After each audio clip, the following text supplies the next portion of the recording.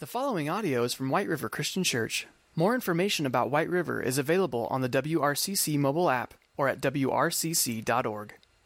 Have you ever been deceived? Have you ever been lied to?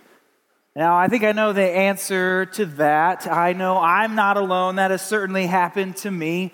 In fact, my wife Katie and I, we are like most people. We enjoy spending time together on vacation in nice places. That's something that we like. And one year for our anniversary, we were hopeful to get away. Just a short little getaway, maybe 2 or 3 days, not like flying on a plane, just get on, a short drive away, but something really nice. That was kind of our thought, and we were thinking about this, and one evening we were out shopping. And when we were there, we saw this booth kind of like up in the distance, and I could tell it was like a vacation packages, and I was like, I think we need to steer clear of that, honey. And somehow we were walking around, and then on our way back, we passed this booth, and there were these people. They seemed so nice. I mean, they were smiling. They seemed so lonely. I felt like it was the right thing to do just to say hello to them. So I started talking to them, and the conversation was going well. And in fact, we ended up putting $200 down on this lovely 3-night package that was just a short drive away. It was like fulfilling all of our wildest dreams, and God was providing for our anniversary. This was perfect, right? Well, maybe not. We had got our hopes up. I mean, even, all we had to do was just go to this pitch while we were there, and we were going to get like our money back on a Visa gift card, and it was going to be awesome until we went to book this vacation, and we weren't staying in the place where all the pictures were shown. And remember, this is for our anniversary. We were booked at a Days Inn near the resort. Now, I don't know if we have any Days Inn fans out there. I'm not throwing shade at you, but Days Inn is not anniversary material in the Smiley House, okay?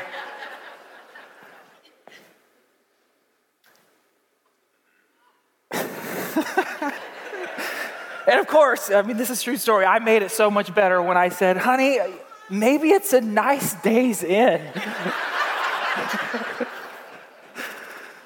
And that look on her face is all I needed to know. I was not in charge of planning a vacation anytime soon. But the truth matters, doesn't it? The truth matters a lot.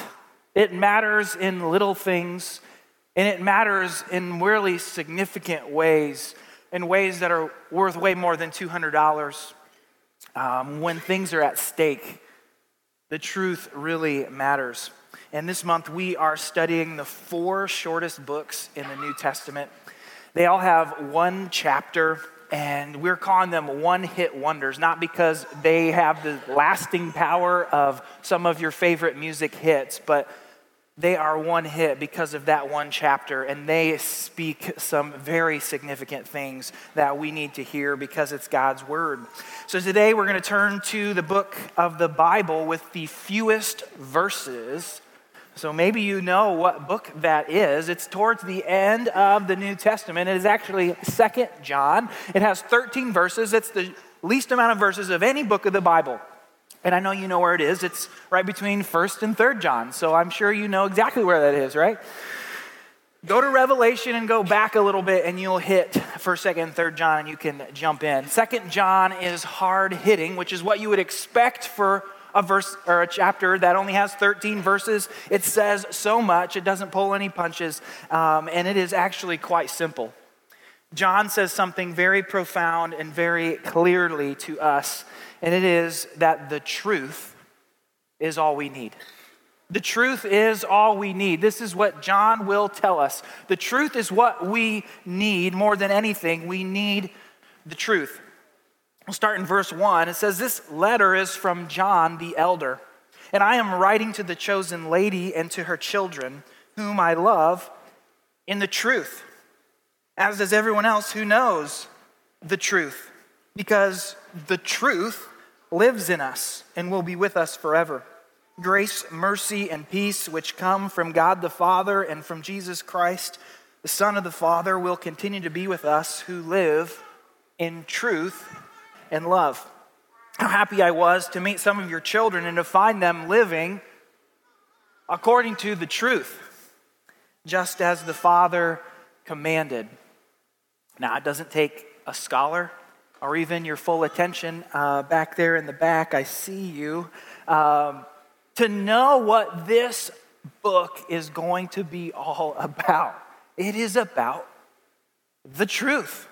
John has a lot to say about the truth. And this Apostle John is the same guy who wrote the Gospel of John, the one who is one of Christ's closest earthly friends, the guy who knew the truth. He touched the truth. He heard the truth. He encountered literally the truth with his life. And he knew exactly what he was talking about. And he has a message for a chosen lady, which is a reference to the church.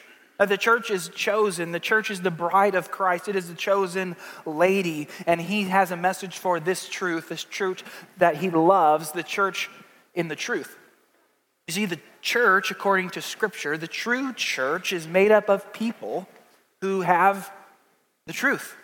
That is who makes up the church. The people who have a relationship with the living God, that is who the church is. And for John, we know exactly what he's referring to when he's talking about the truth. John 14, this is a verse you may know. John 14:6, he's quoting Jesus, who says, "I am the way, the truth, and the life. No one can come to the Father except through me." Jesus is the truth. That is who John is talking about. That is what John is talking about. The truth is Jesus, and the truth can live in us, not because Jesus takes residence here. Jesus lives in heaven right now, but Jesus' Spirit, the Spirit of truth, can live in us.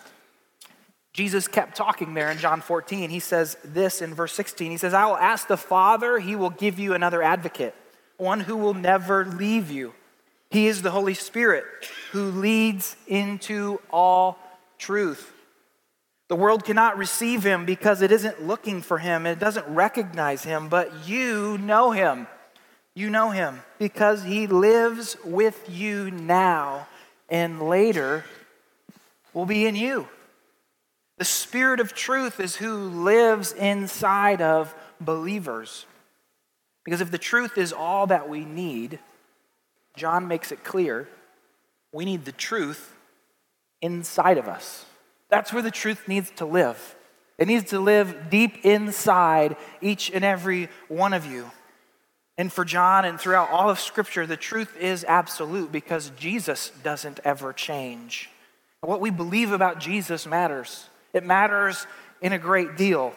Jesus is the way, the truth, and the life. We talked about this, and when we place our trust in Jesus, his Spirit comes to live inside of us. It's really that simple. And I hope most of you have heard that. You know that. You have the confidence that the Spirit of truth is in you, and that you know that, and you sense it, and you know that you have this guide that guides you into all truth. But if you don't know that, today, before we go any further, you need to know that. The truth needs to be inside of you. And so whether you've never done this or you've done this 100 times, I want to pray with our church family. And for anybody who needs to know, I want the truth. You can have the truth. Just pray in your spirit and agree with what I am saying. If you've never heard this, let's pray and thank God that he has given us a guide into all truth. Would you pray with me? God, thank you so much that you've saved us, that you came here on earth as a person, that you lived and you died for us, and you showed us all truth. You've left us your word, which is truth because it's your words, and you have given us your Holy Spirit. And all we have to do, Lord, is put our trust in you that is true, that is the way it works. And God, we extend that ask and say, Lord, please give us your Holy Spirit today and guide us as we read your words, as we navigate our culture and seek to live according to this truth. We need you, and may you come inside of people who have never experienced that today for the first time. May you do that even now as we are praying. We pray this in your name. Amen. Amen. You see, there's so much joy when we see this happen, when we see people putting their trust in Jesus and they have the Spirit of truth in them. That's why John says in verse 4, how happy I was to meet some of your children and to find them living according to the truth. That's what makes a Christian parent so happy. There's nothing else in the whole world. If you could ask a Christian parent, what is it that you want? You want your kids to live according to the truth. My son was baptized this past summer, and I have confidence that he loves Jesus and has placed his faith and trust in Jesus. And there is nothing, literally nothing else that could make me happier than to see my children follow and live according to the truth. And the same is true for John as he's talking about the church. There's nothing that could make us more proud or happy than to see the people in the church live according to the truth. And I want you to notice something. In verse 4 it says, some of your children. It's not all. It's not all of your children. And that's a reality I think we know all too well, is not every child of ours, not every person sitting and participating in the life of White River Christian Church is going to live according to the truth. It's some. I wish it was all, but it is some. And we have to cling to the truth and continue to teach the truth and preach the truth and practice this truth as we hope all would live according to it. You see, the truth is what binds us. It binds us as a church. Just think about this for a second. The truth is really the only reason we're all here today. It's the only reason I'm here today. If it weren't for Jesus, I would not be here. I don't think we would be hanging out on Sunday mornings if it weren't for the truth. Now, some of you maybe wish that was not the case, but I don't think we would. We wouldn't. And this is a lesson that you learn throughout life as you get older. You think you have all these things in common with people, but maybe you don't. You know, you think you have the greatest work friends in the world, and you're like, they're my best friends, and then they get another job, and you're like, hey, where are you, buddy? They're not there anymore. You think, man, all these people that live in my neighborhood, they're my next door neighbors, they're my greatest friends, we're going to be friends until Jesus comes back, until they move, and maybe there's some distance there, and that happens. Maybe there's people that you interact with all the time because you're sharing activities, your kids are in the same sports team, and you're like, these are my best friends until the season's over, and you're like, well, maybe that was a good run. You know, it's okay. We learn that we only have so much space for relationships, and that's normal. That's not bad. That's just how things go. But there is something different about the truth. The truth is actually something that binds us together forever. It's greater than the person that was your roommate in college or your next door neighbor for a generation. This is a truth that binds us together forever. When the truth is inside of us. It's that powerful. Let's keep reading what John has to say. Actually, start back at verse 3. Grace, mercy, and peace which come from God the Father and Jesus Christ, the Son of the Father, will continue to be with us who live in truth and love. How happy I was to meet some of your children and find them living according to the truth, just as the Father commanded. I am writing to remind you, dear friends, that we should love one another. This is not a new commandment, but one we have had from the beginning. Love means doing what God has commanded us, and He has commanded us to love one another, just as you heard from the beginning. If the truth is all that we need, and we need the truth inside of us, we agree on that. What John is saying here is that we need to be people who practice the truth. We have to live this out. We need to practice this truth that lives inside of us in a very specific way. We need to do it with love, he says very clearly. This is what practicing the truth looks like. It means you have love for the people around you that God brings into your life.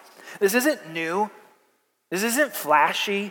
John even says so in 2 John. Hey, I have an old command. This is not new. I know you know this.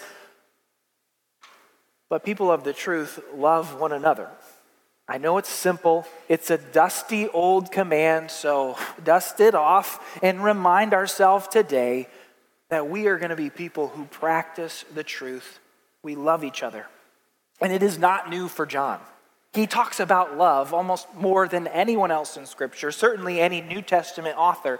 He talks about love 42 times in the Gospel of John, 26 times in 1 John, which only has 5 chapters, and a few times here and again in 3 John. He talks about love. He seems to be obsessed with it, this very simple command. If God's people, the chosen people, this wonderful lady could just live out this one thing, he thinks this would transform the world.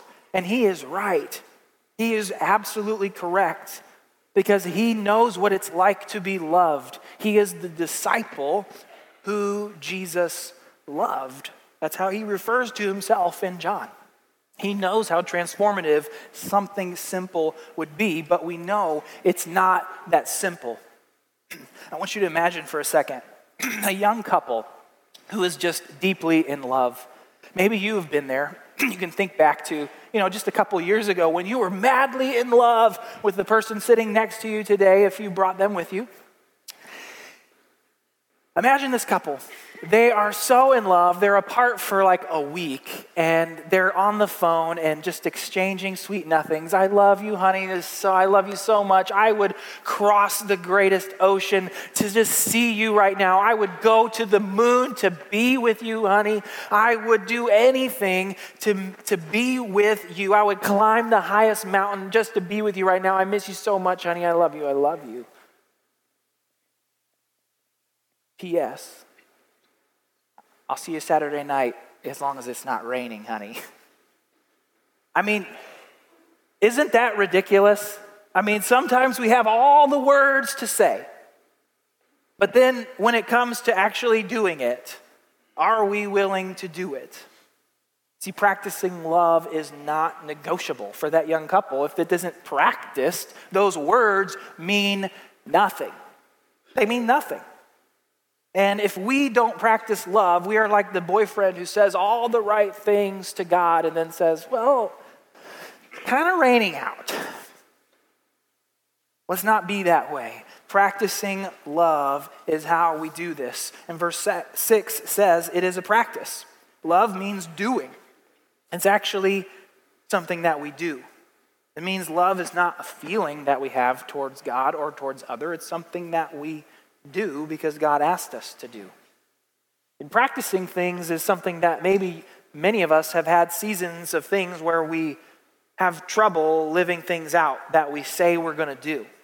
I know when I've had some moments like that in my life when I was in middle school, in Noblesville Middle School, where Ivy Tech currently is. For those of you longtime Noblesvillers know that that's where the middle school and the high school used to be. So for those of you newer to the town, I went to Noblesville Middle School when it was at Ivy Tech. All right. So I was at middle school, and I was really cool because I was in the band, and I played the tenor saxophone. I mean, you can imagine middle school Andrew playing the tenor saxophone. I was really cool. And I was playing the tenor saxophone, and I got frustrated. I was in the band for like 2 years, and I was playing all these bass lines. That's what the tenor saxophone does. You play the... And that was fun for a couple years, but then I looked over at the trumpets and I was like, they get to play like the cool part of the song. They play the melody of the song. I want to play a better instrument. And I went home and I talked to my mom. I'm like, Mom, I am getting rid of the tenor saxophone. Sign me up for the trumpet. Mom, you buy me a trumpet and I will practice that baby all week long and I will be a trumpet player. And she was like, why don't you try it for a couple of weeks and we'll see if we can buy that trumpet, because I didn't know what the trumpet cost, but I know that it costs more than a couple nights stay at the Days Inn now. I know that. And she was right. I practiced a borrowed trumpet for 2 weeks and that was it. I was done. I didn't stick with it at all. So I never was a trumpet player. I am a former tenor saxophone player and I didn't practice it. You see, love is non-negotiable. It's not a fad. It's not an idea. It's not something that we move on from after 2 weeks and go, this is old. This is dusty. It's not that interesting anymore. It's kind of hard. No, we cannot ever move beyond this simple command. And John actually doubles down on this as he continues, because there's a lot at stake. John says this in verse 7, I say this because there are many deceivers who have gone into the world. They deny that Jesus Christ came in a real body. Such a person is a deceiver and an antichrist. Watch out that you do not lose what we have worked so hard to achieve. Be diligent so that you receive your full reward. Anyone who wanders away from this teaching has no relationship with God, but anyone who remains in the teaching of Christ has a relationship with both the Father and the Son. I think what John is saying is the way that we love, the way that we practice this truth demonstrates whether or not we believe in our mind. Whether we believe the right things about God, it will be seen in how we live it out. Anyone who wanders away from this teaching does not live it out. They don't. And there's a lot at stake. As we said, verse 7, there are people that deny specific things about Jesus. They deny certain things that are true about Jesus with their words. That there are people in the early church who were denying that Jesus came in a real body. I just want to take a second and think through this for a moment, because it is fascinating to me that one of the most significant controversies that the church dealt with for 200-300 years after Jesus rose from the dead was not to convince people that Jesus was God. You see, in the Middle East and people around, they were so convinced that this person, Jesus of Nazareth, was God because of look at all the things that he did. Their explanation was he must not be a real person. Isn't that fascinating? That is the opposite of the world in which we live.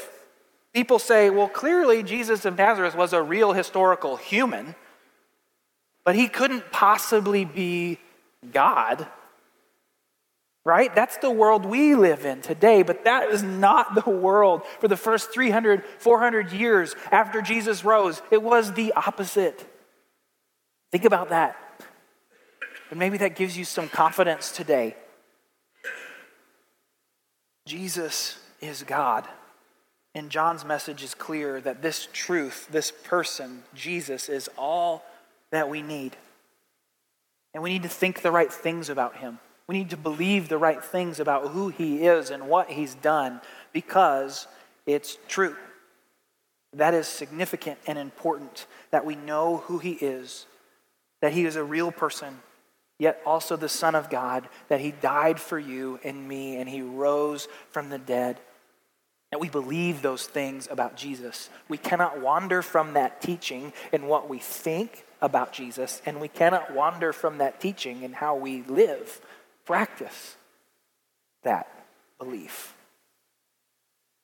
So how do we know whether someone believes the right things about Jesus? John says this is really important. Well, we listen to the things they say. If they're claiming things that are false, then they've revealed it right there. If they're not teaching accurate things about Jesus, they don't believe the right things. But John is also telling us if they don't live a life in line with the teaching of Jesus, the person of Jesus, they don't love one another, they don't believe the right things about Jesus either. John is very clear. We can match these things up. He said it over and over. He heard Jesus say it over and over. John 13:35. Your love for one another will prove to the world that you are my disciples. This is not revolutionary for those of you who have sat under Jesus' teaching for any length of time. This isn't a surprise. This is how it works. But it's true, and we need to be reminded. I heard this week, and it was a way for me to think about this in a new way. It's from Francis Schaeffer, who's one of the most influential pastors of the 20th century. He actually passed away in 1984, so this is a little older influence on the American church. But he said this, and again, think about the 70s and 80s with which he said this. In the midst of our present dying culture, Jesus is giving a right to the world. I never thought about it like this. When Jesus made these claims and John is speaking God's word to us today, God is actually giving a right to the world, not to us, to the world.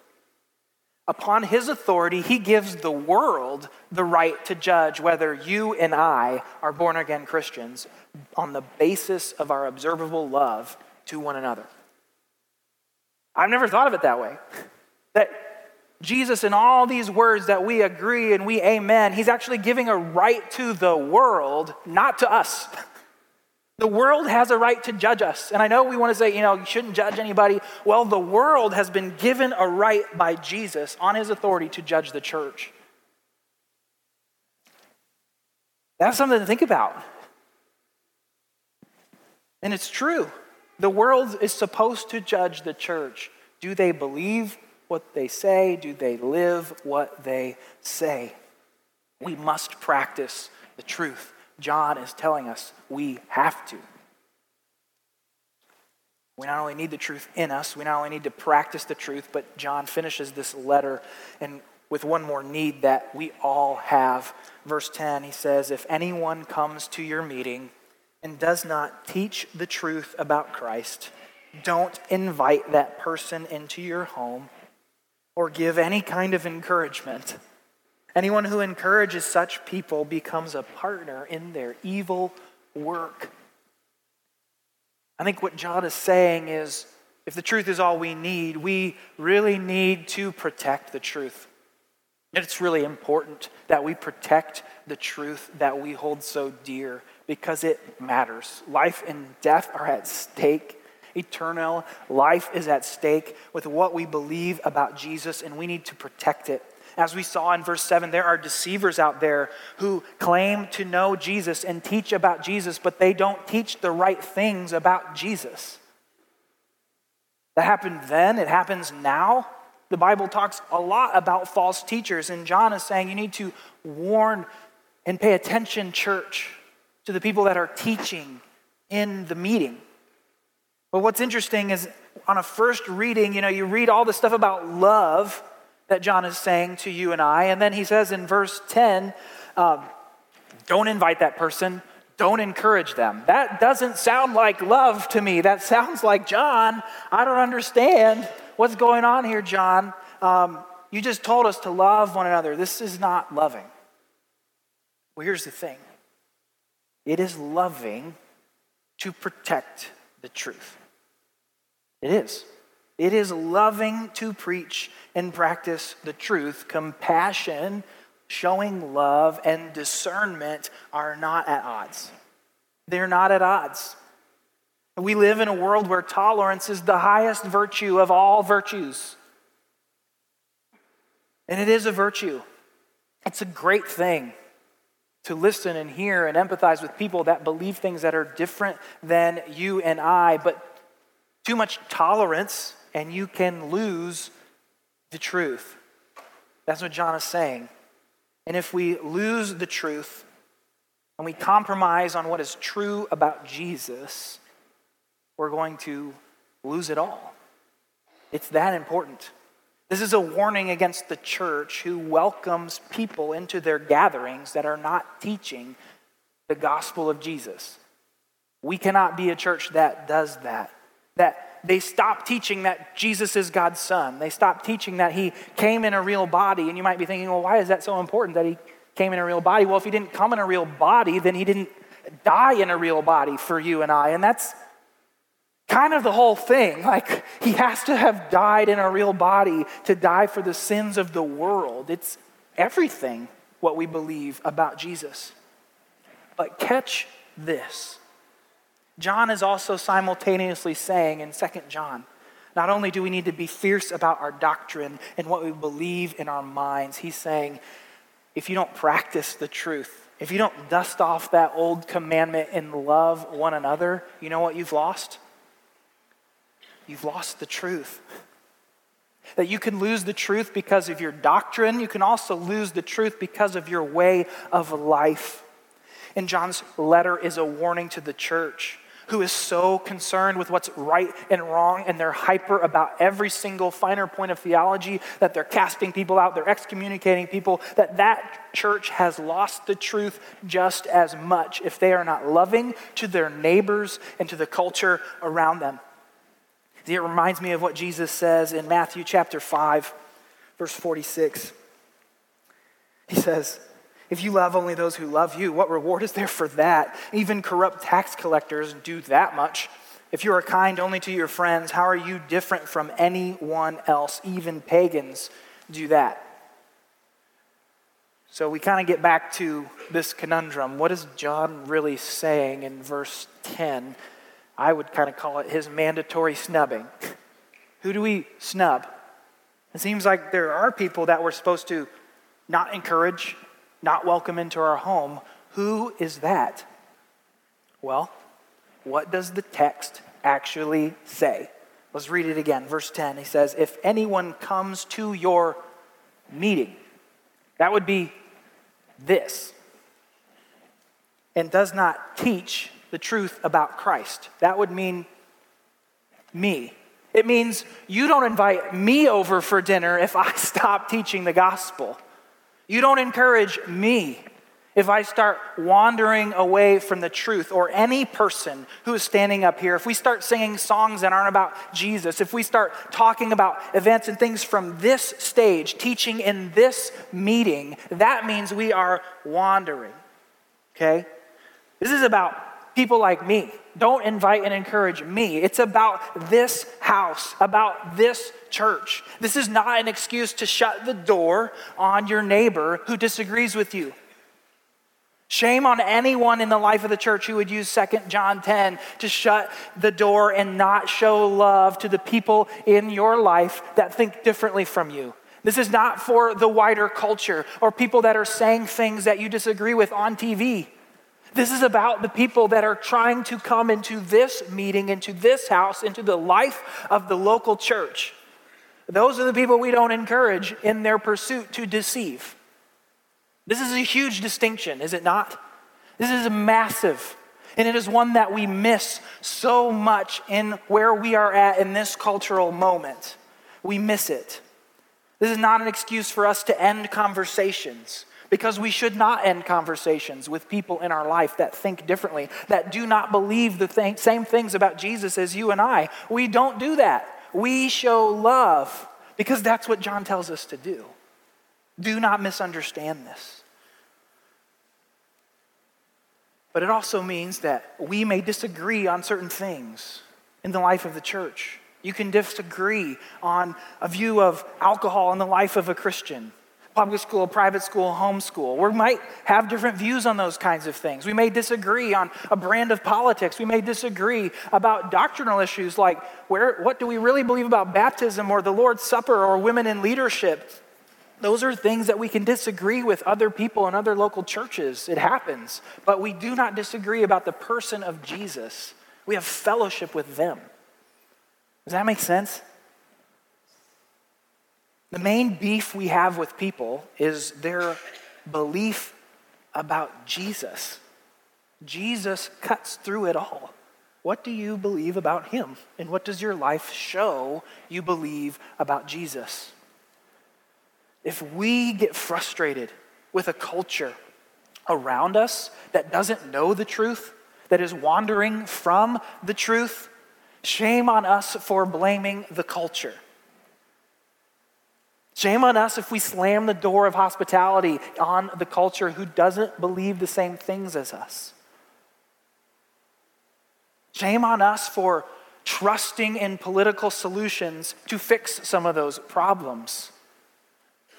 That is not what John is saying. He's saying you love them and you fiercely protect the truth in your house. He says that's the answer, friends. That's how we figure this all out. Is you protect the truth ruthlessly in your local church, and you love everyone out there just as ruthlessly. Of course there are lies out there. That's where Satan's playground is. He is lying left and right. We should expect lies out there. That shouldn't shock us. We should never be so fed up with the culture than all their lies that I need to stop turning the other cheek. That the time is now for us to be fed up with this culture and do anything and everything possible. We need to get power and make it right. That is not what John teaches. You see, I am way more afraid for White River Christian Church to follow people that have a Bible under their arm, or that you see on the news or listen to in a podcast or another preacher somewhere that says they are a Christian, but you watch their way of life and it is not loving. Those people are going to deceive you way more than someone else in the culture who is spouting lies that I know you can recognize, because you have the Spirit of truth in you. You know that God created men and women in the image of God. I know you know that. You're not going to fall for that lie. I know that you know that who's in charge, it matters, but it doesn't really matter because God's in charge. You're not going to fall for that lie and that fear-mongering. You're not going to fall for any of those lies. You're not going to fall for the lie that money and sex, you can do whatever you want with those. That's what the culture says. We're not going to fall for those things. Those lies are all over the place. I trust you. I'm way more worried about us falling for deceitful lies from people who seem to say that they know what the Bible says, and we are deceived by those people. Do not be seduced by somebody, anybody, a pastor, a politician, I don't care who they are. If they are calling for your allegiance and your loyalty and your support, and they do not love other people, they do not believe what we believe about Jesus. It is important, friends. It doesn't mean that we don't get engaged in politics. It doesn't mean that we don't get involved and do what we can and support. All that's important. But I'm just saying, don't let your heart go there. Don't follow that. The truth is worth too much, friends. It just is.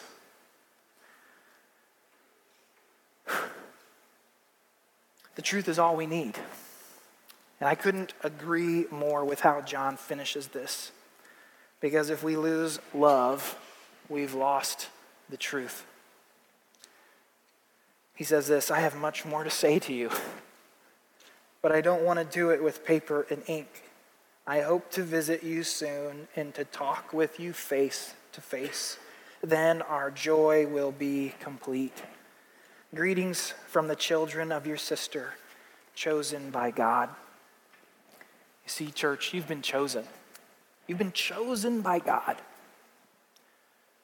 to have the truth inside you, to practice the truth every day, to be people who ruthlessly protect the truth in a way that's in keeping with everything the scriptures say. You have the Spirit of truth in you. You have the words of truth to guide you. May we be discerning people who go about this no matter what is happening on the news, no matter what's going on in our home, no matter what's going on in our schools, no matter what's going on in the economy, no matter how low your 401k goes, no matter how an election goes, the truth is what matters more, and it is all we need.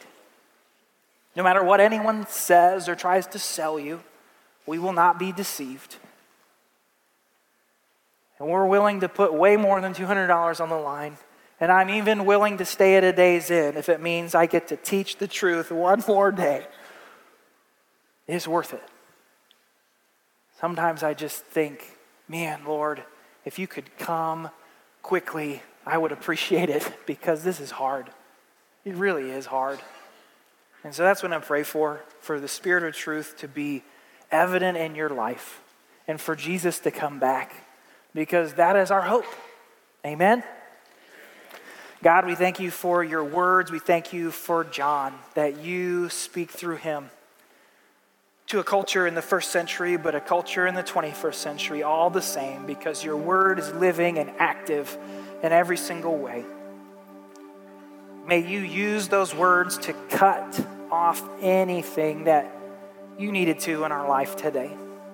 May you use those words to strengthen something in our minds today, because the truth matters. God, may you save us and put your truth inside of us.